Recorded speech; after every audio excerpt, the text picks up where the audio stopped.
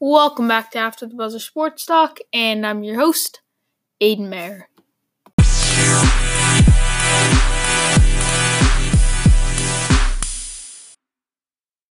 Alright guys, welcome back for another episode. Just going to be me today, and in today's episode, we will be going over the Stanley Cup Finals Game 4, the Blues tying the series at 2 apiece with the Boston Bruins with their 4-2 win. Then we're going to go over some of the Patriots news. I went over all the Gronk news yesterday, but today we're kind of going to go over who Tom Brady's throwing with, kind of their receiving core, also the their tight end core as well, the cutting of Austin Seferian-Jenkins, mostly over their offense, but just kind of the Patriots news. The Gronk we already got to last episode. If you haven't checked that out, maybe if you want to, feel free to check that out after. And then I'm going to get to my complete off-season breakdown for the Atlanta Hawks. I know I was telling you guys a few episodes ago I was doing that on Saturday. Finally getting to it. I do need to catch up and work hard to get all the rest of the other 29 teams done because I haven't even started the Celtics yet. But I'll work on that for you guys. But we're doing the Hawks today. So first we're going to start with yesterday's Game 4 of the Stanley Cup Finals. So let's get to that. All right, so if you don't know by now, I am a Bruins fan. If you're a first-time listener, yes, I am a Bruins fan. So yesterday's loss, wasn't too pleasant for me. Personally, a lot to get to, takeaways from this game. But first, we're going to kind of start with the little rundown through the game. They got on the board early with the Ryan O'Reilly goal. It was great in that Game 6 against the Sharks. Came in, scored another point in that Game 1, and he's kind of been quiet games 2 and 3, and then came out Game 4 with that big game, 2 goals. Kind of just slow reaction time for Tuukka Rask. Couldn't really track the puck, and nice goal by O'Reilly there. Those are always tough goals. People usually score from there. And then you had Coyle scoring in that first period, and then they also had another goal. And that was off the second chance opportunity. They had the Blues had the first goal by Ryan O'Reilly, and then you had 2 second chance opportunities just kind of bounced off Rask, and 2 second chance opportunities. O'Reilly had 2 goals in that game. Shen had a goal, and Tarasenko had a goal on 6 shots, Tarasenko should be taking a lot of shots. But anyway, Coyle stays hot. He's really been one of your best players this postseason. He's consistently every series. He's been really good. He's just continuously scoring goals. He's just always in the right place at the right time. He created that. Chara shoots it at Jordan Binnington, and Coyle kind of takes it, if you will. And it was almost like he deflected it. He deflected Rask's second chance opportunity, or it was something weird, and then he got control and just put it in. And then Carlo had a goal. First career playoff goal for him. That was a nice shot he had there. Should have scored that anyway. I think most players on the Bruins would and should have scored that. Pretty easy goal, but the Blues then you already know the whole rundown, so I don't need to explain it again. I feel like the officiating, one big thing was the officiating didn't play a huge factor in last night's game like it did in the games before. Now, there were some missed calls. Yes, the Blues have been flopping, and I think they've been a little soft. The refs have. Yes, I do. And then you also look at some other things. Another thing I take away, it's official. The Blues are a better 5-5 team than you are. So last night's game was a game where you didn't have a ton of penalties. And the game was, less officiated. They kind of let you play a little more in a way. One of those penalties was just the puck going over the net, the boards, if you will. So that's not really, physical penalty. It's just kind of a mental mistake. But again, that's a scary thing, because all of a sudden now the NHL can kind of rig this a little. Do they want the Blues to win? Do they want that comeback story? Do they want the Bruins to win? So if they can kind of rig this, because they can sit here and say, all right, the Blues are a better 5-on-5 team. The Bruins are a much better special teams team. So they can kind of rig it and say, all right, to the refs, either if we want the Bruins to win, call a lot of penalties tonight. if there's a little thing, call it. In the Bruins' favor, obviously, a little bit. They're a great special teams team. And if it's for the Blues, don't call a lot of penalties like they did last night. So they can kind of rig this a little if they want. Now, I don't want them to rig it in any way for the Bruins or the Blues. I don't want them to rig this game. But if they want to, they definitely can. And that's a big thing. But that has to scare you a little bit that they're the better 5-5 team, that you're the better special teams team, because you're relying now on penalties. You're relying on the refs in a way to get you into this game, if you will. And I don't want to say you're relying on the refs, but you kind of are, that they will make these calls, because if they don't, now all of a sudden you're playing 5-5 hockey and they're better at you than that. And that really has to scare you, because 5-5 hockey, versus special teams, I'd probably rather be the better 5-5 team, because, how long are you on special teams a game? Let's see, hockey 60 minutes maybe for 10, 12 minutes. So you're, on special teams maybe 1/5 of the game. Yeah, I'd say around 1/5 of the game. So I'd rather be better, 4/5 of the game than my opponent than 1/5, if you kind of know what I'm saying. And again, special teams is very important, almost as important as 5-5. I just think 5-5 hockey is much more important, because you're playing 5-5 hockey much more often. The Bruins are really only scoring about 1 goal a game, 5-5 hockey. They're really relying on the special teams, and that's to scare you. The Blues have just been better. By eye, you can tell they've been better 5-5, and they have more goals 5-5. And last night, the Bruins did not deserve to win that game, in the sense that the Blues played better. The Blues played better and, quote unquote, deserved to win the game. But the Bruins definitely could have stole it. It wasn't like the Blues outplayed them by a mile. It was still a solid game. I just think the Blues outplayed you last night, but you definitely could have stole the game. Rask overall has not been fantastic, if you know what I mean. He's been good.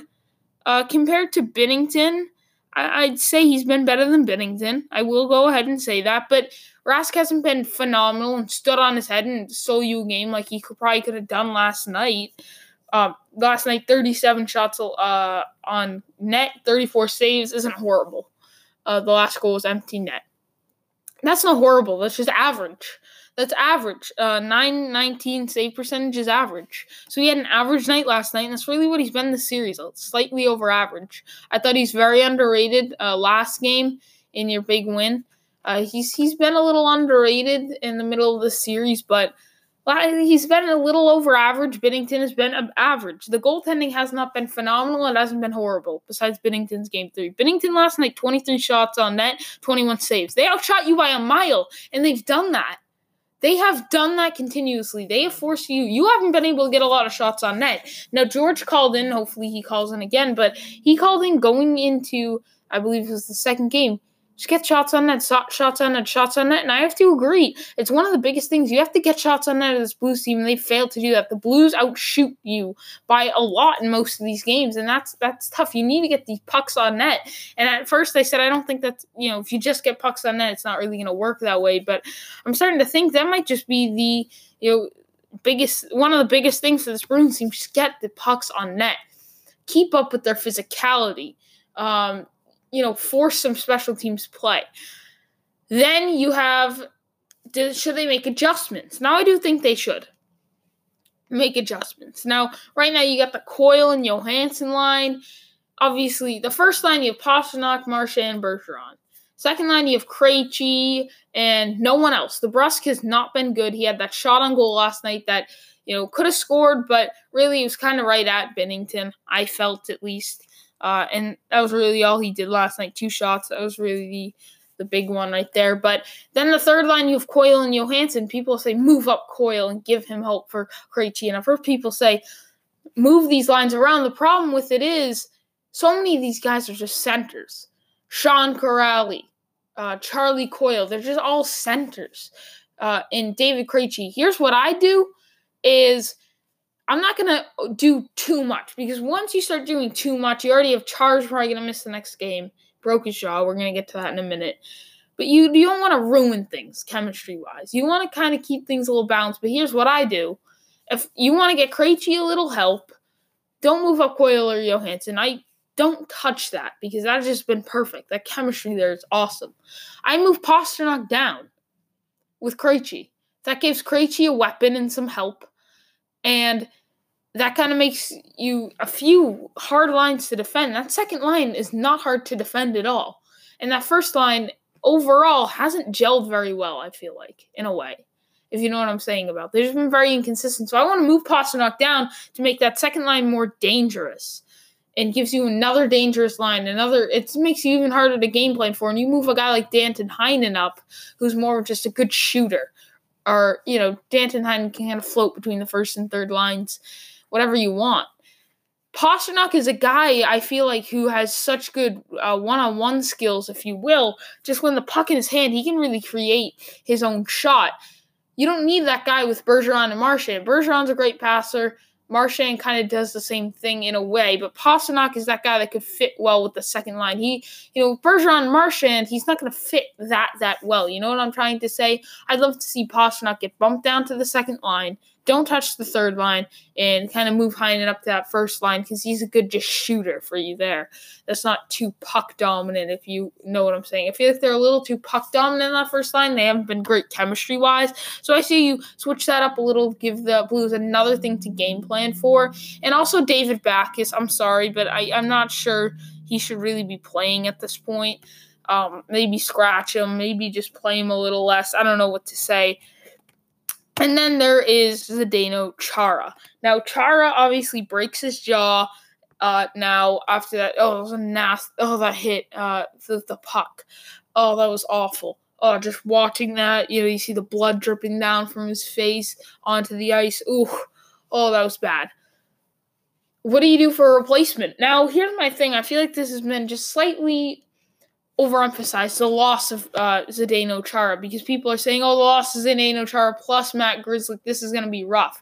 And yeah, I don't think losing Chara helps you, but the loss of Chara means you're probably going to get better.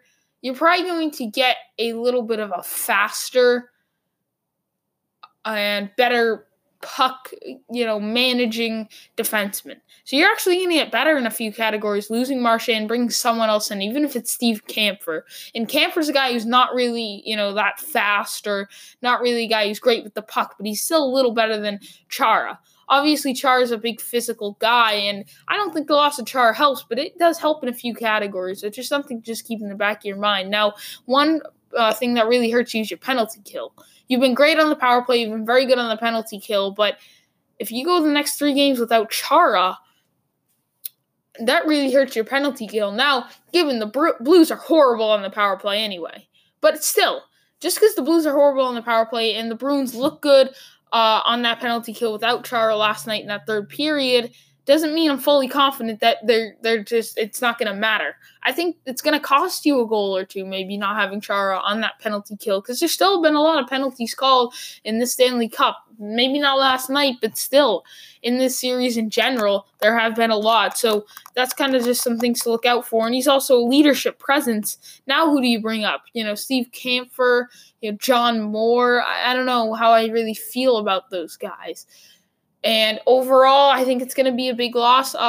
One guy who broke his jaw was Derek Stepan back in 2014, which was something I heard today. And they said, he broke his jaw against the Canadiens and missed 1 game for surgery and played the rest of the series in the Stanley Cup Finals, which the Kings ended up winning. I remember that series back in 2014. Those were the good old hockey days. I'll explain in a minute. Stepan came back after 1 game of surgery, came back, scored 2 goals. So my thing with Chara is, though, I think the 2 things with that broken jaw is either you come back, play the rest of the game, and then get the jaw checked, or go straight to the hospital. Chara came back with a Darth Vader-looking helmet on, sat on the bench, and didn't play. So I think that was where he's trying to avoid the concussion protocol. That was something I thought about today. Was he trying to avoid the concussion protocol? I don't know why I said that in like a Boston accent, but was that what he's trying to avoid and make sure he can play? I think Chara really wants to play. Chara is sitting there saying, I don't want to go to the concussion protocol. I want to come back in this game, avoid that, to make sure I can play as soon as possible, ASAP. He might have to sit out the next game, but the sooner the better Chara can come back. And I don't know if it'll be a Derek Stepan where he misses 1 game for surgery and then he's back, but we'll see. I mean, when we get more details, I think we need more details to kind of hear when the surgery is going to be, how it goes. I think a broken jaw is definitely very painful, but I can kind of see why it can it can only be one game, because broken jaw is something technically you can play through. It wouldn't be easy, but Stepan ended up playing like 22 minutes when he returned, so it wasn't like he's playing half the time. But that's something you can return to, because when she gets surgery, it's obviously still going to hurt, but you can still go out there and, just wear the Darth Vader mask. And the hit, it might hurt to take hits maybe, but you're not really going to get hit to the head, hopefully. I can see why you can play through a jaw injury, because you're not really using your jaw in hockey. It's still going to hurt, might affect your play a little, and you're just going to try to avoid hits, but I think he could definitely come back. That definitely looked very painful. But anyway, that's kind of the Game 4 wrap-up and review for the Bruins versus Blues. I am very scared. I think this is a must-win game kind of for both teams, Game 5, but especially for the Bruins. I hate thinking about it's going to be very interesting game, because if the Bruins lose, I don't know how good of a shot you have, because all of a sudden you lose, you're down 3-2. The Blues have won the last two, and you're going into a Game 6 in St. Louis facing elimination. Again, I don't know. And then if you do win that game, all of a sudden you have Game 7, and Jordan Binnington has been absolutely incredible against elimination, and he proved that again last night. Like, after losses or against elimination, when the pressure's on, he delivers, and he even proved that last night. So after that horrible Game 3, he bounced back pretty well last night. So that's kind of, again, the review, 15-minute segment. There was a lot of talk about last night's game. So now we're going to get to the latest Patriots news, so let's get to that. All right, so a lot of Patriots news just kind of came out today, kind of out of nowhere. You have the Gronk news. We kind of go over that, and then all of a sudden it's the mandatory mini camp, so a kind of optional mini camp. Tom Brady shows up, and he's kind of getting some reps, a lot of targets from N'Keal Harry. People said overall pretty positive, a few negatives to take out of it overall. But for the first day, Tom Brady and N'Keal Harry to show that trust that Tom Brady wants to work with N'Keal Harry. So I really like that news that, N'Keal Harry overall had a pretty good report. There was some, maybe missed routes or, a few drop balls maybe from N'Keal. From what I was hearing, I don't know the whole inside scoop, but Tom Brady targeted him a lot in the first day of minicamp, and even got a little off-field session with him, James White, and I believe one more person. To be honest, I think it was Julian Edelman, but don't quote me on that. I'm sorry that I don't know the specific people, but I know it was Benjamin Watson. It was Benjamin Watson who's suspended for the first 4 games, assumingly. N'Keal Harry and James White, and he's played with James White for the past few seasons. Benjamin Watson in the past, you got to get that chemistry back a little. N'Keal Harry's a new guy, but he's obviously interested, very, motivated to work with N'Keal Harry, and I'm starting to feel better and better about this guy. But Tom Brady today just sent out a tweet that I think really caught my eye, that like, ooh, does this hint at a retirement? And I'm not saying it does, I'm not, the whole rumor thing, but he tweets out today 2 hours ago, at least for my time, it's 8:27 right now. So he said, treat my first like my last and my last like my first. And he's probably referring to the mini camp or the season or something. So basically saying he treats, his first opportunity like it's going to be his last, plays really hard, and he treats his last like, it's just his first time. I don't know how to really put that last part, but you get the idea. He's basically kind of saying, this is my last time, and I'm going to just treat it like my first. So that just kind of caught my eye, like, why are you, why are you saying that? Like, what's the, why? Why are you trying to hint at something there, or what? And I also had a report that he showed no rust that day 1 of minicamp, so that's some good news. They also, probably the biggest news is the Patriots releasing tight end Austin Seferian-Jenkins, who was playing in Jacksonville, came here, and he also said he's going to take a step away for at least a month with some personal issues. Obviously, a lot of guys kind of have that problem. So Austin Seferian-Jenkins is gone. So now this is how your tight end depth chart looks like. You got Benjamin Watson, who's suspended for the first 4 games and coming out of retirement. You have Ryan Izzo, Matt Lacose, Steven Anderson, Andrew Beck, and we'll throw in James Devlin, who's your fullback. Yeah.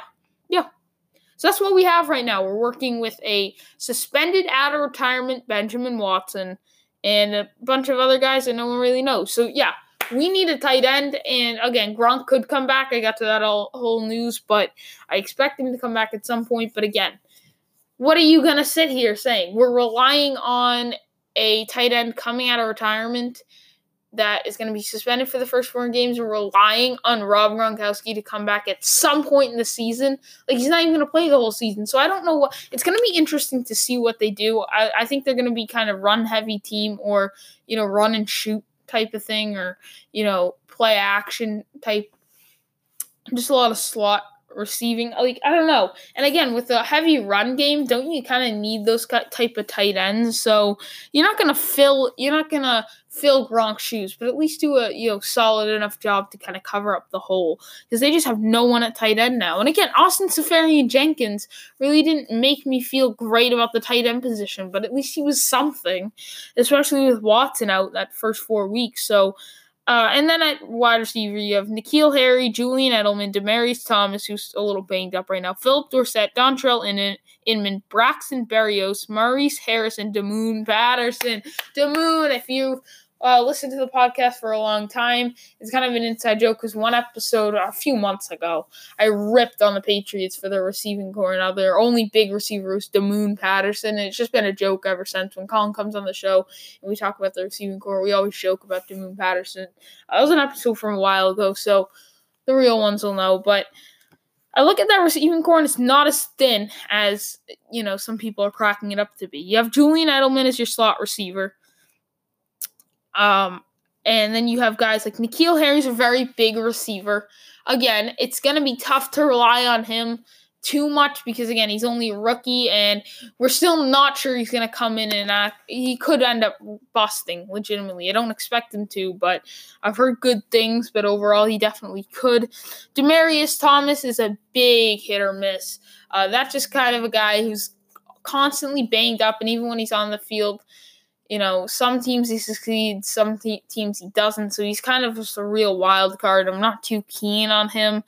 He's a good name to bring in, but I'm not sure how good he really, really will do. Dorsett is kind of a guy that just depends week to week. 1 week he goes off with about 8 targets, and the next week he's not even in the game plan. He's kind of a smaller receiver that you'll see going downfield or on the sidelines. Then you got Inman, I'll admit.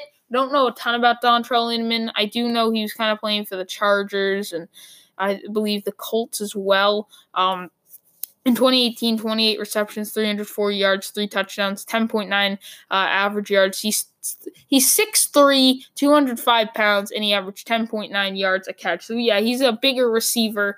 So, again, that's kind of a guy that you're just bringing in for some depth. I expect him probably to get around 30 grabs this season. Yeah, I expect Inman to get around 30 grabs.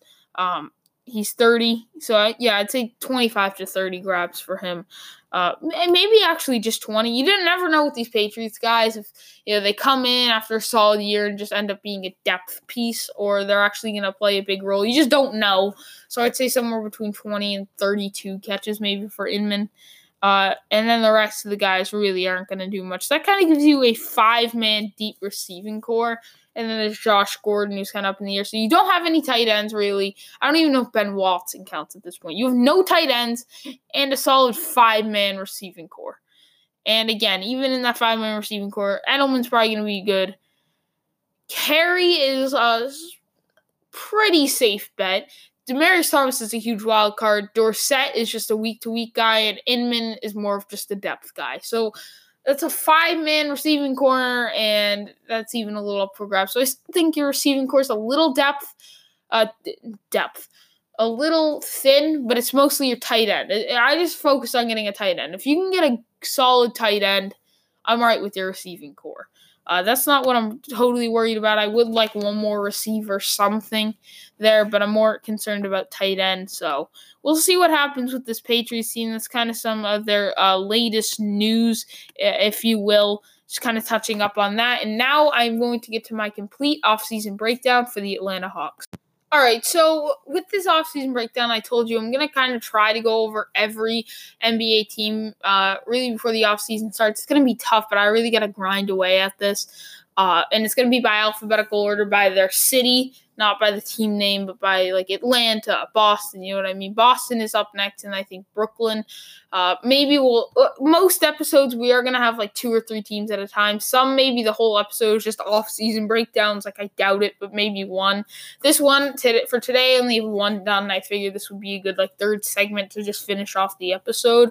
I've had it done for a bit now, but this is on the Atlanta Hawks. The Hawks really are going to be, this one for the offseason breakdown, some are going to be longer than others. I think this is going to be a little on the shorter side because the Hawks just don't have a ton going on this offseason, more of a busier draft.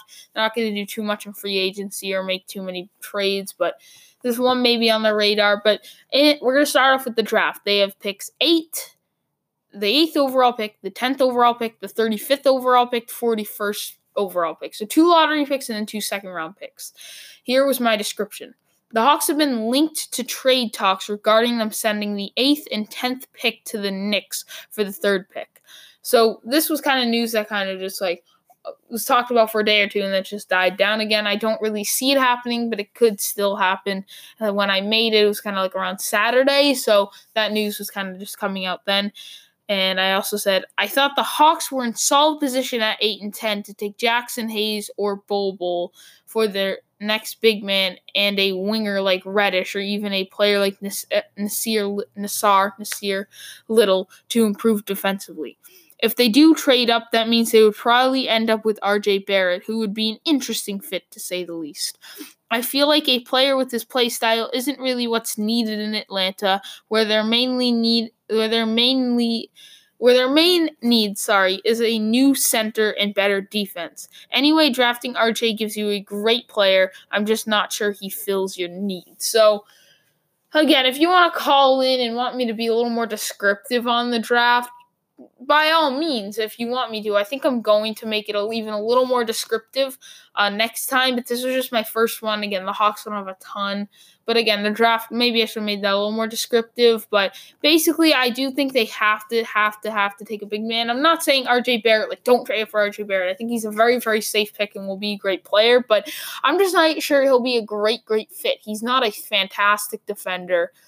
Sure, he's great in transition. I don't think they have some great transition players, but on that wing, they just, really 3-and-D players. RJ Barrett, I feel like, is a kind of point forward. And Trae Young, I feel like people are saying, yeah, this guy can play shooting guard. Why not have him play point guard? I think he was 2nd or 3rd in assists last year. He moves the ball really well. He was passing with colors.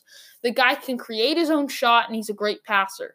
Why do you want, John Morant?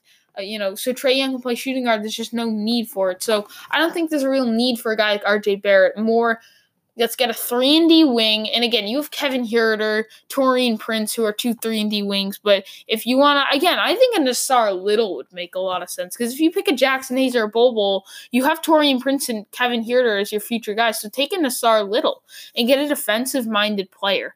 I'm not a huge fan of Nasir Little, but it gives you a defensive-minded piece. You need that type of guy. You have no defense on that team. I'm sorry. Huerter's solid and Taurean Prince is okay. Like, Taurean Prince is an 3-and-D player because he's a solid three-point shooter and an average defender at best. He's not really that great at defense. Huerter is an over-average three-point and defender, I do think. He's really a true 3-and-D wing. Taurean Prince is kind of up in the air a little bit. He's definitely a guy you can upgrade. I do like him, but Nasir Little actually kind of makes sense for this team to get that defensive-minded player, but you definitely got to take a center. If they don't trade up 8 and 10, one of those picks has to be a Bol or a Jackson Hayes. And then one of the other picks has to be a wing, whether that is Reddish or Little. I'm kind of thinking someone along that line. And then free agency is not going to be very packed for them. They have Dwayne Dedmon, Justin Anderson, who's a restricted free agent, Vince Carter, Alex Poythress, who's a restricted free agent, and Isaac Humphries, who's also a restricted free agent. So 5 free agents, 3 of them restricted free agents. And here's my description. The Atlanta Hawks don't really have to worry if they lose any of these guys in free agency. Anderson, Poythress, and Humphries are all 25 or younger and have shown they're not going to be much in the NBA. Like, the ceiling isn't much. They're more just they'll probably be just bench pieces their whole career. They're not going to be much. Then there's Dedmon and Carter. I think the Hawks should really want Vince back for a locker room guy in leadership along with the veteran. They should also be interested in Dedmon as long as the money is good because they don't have anyone at center. But then again, they could get one in the draft. The Hawks overall have the money to pay a big-time free agent. The only problem is they probably won't get one. They're a young, small market team. They make sense to get some solid. They may get some solid younger guys and some all-right veterans, but that's about it. There's a slight chance to get a guy like Vooch, but I highly doubt it. I've heard the Hawks plan to be aggressive in free agency, but I still don't see them getting any big-time names.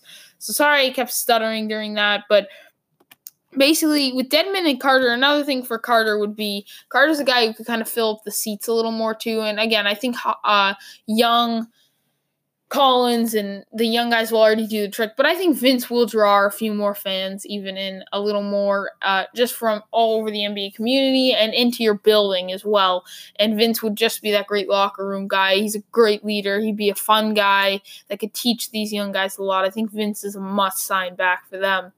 And then you have Dewayne Dedmon, who is a guy I don't think they should they should try to get him because, again, Alex Len, Mason Plumlee are two guys who I'm not really sure can really start. Dewayne Dedmon is really a guy who shouldn't be starting either, but he's about, as low as it gets. Because if Jackson Hayes comes in, who knows if he's going to be ready to start right away. Dedmon's a guy who can come in and you can just rely on him to hold up the fort while Hayes or a Bobo gets ready, or Bobo comes back from his injury, or whoever they pick there. So you can't just rely on that guy that you pick in the draft, assuming you take one.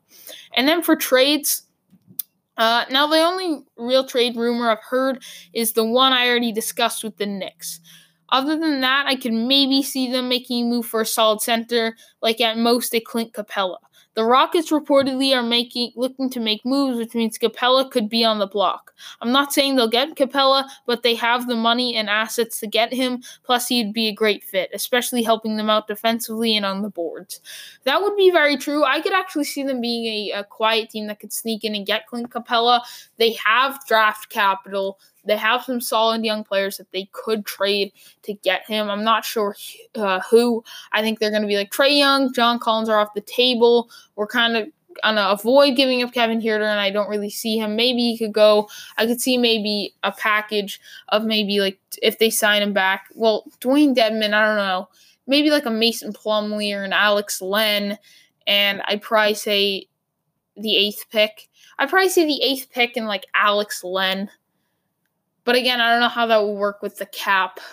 I think that would actually be all right because the Hawks have so much cap space. So don't quote me on this, but I think the 8th pick and like an Alex Len, maybe, like an Amari Spellman as well. Like, I don't know.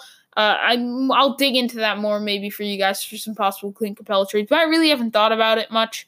So that's kind of my complete offseason breakdown for the Atlanta Hawks. So fills up about 8 to 9 minutes, and some of these teams may take up to 15, so that's good to know that this is going to be one of the shorter teams, and I find those very fun to do, just the complete offseason breakdown. So again, that was one. I'm going to improve a little bit on a little more of a description on these. My first one for kind of these series is always a little short, and then it gets better as I go on, so expect the Celtics to be a little more descriptive, and all these other teams, because the Hawks overall have one of the more, they don't have a ton to do this offseason. I mean, most teams, this is going to be a historic offseason. Great draft class, great free agency class. But overall, they have one of the more low-key, if you will, offseasons. And I didn't describe a little more of a description next time. But still, it was pretty fun to do. So, yeah, thank you guys for listening, and I hope to see you next time.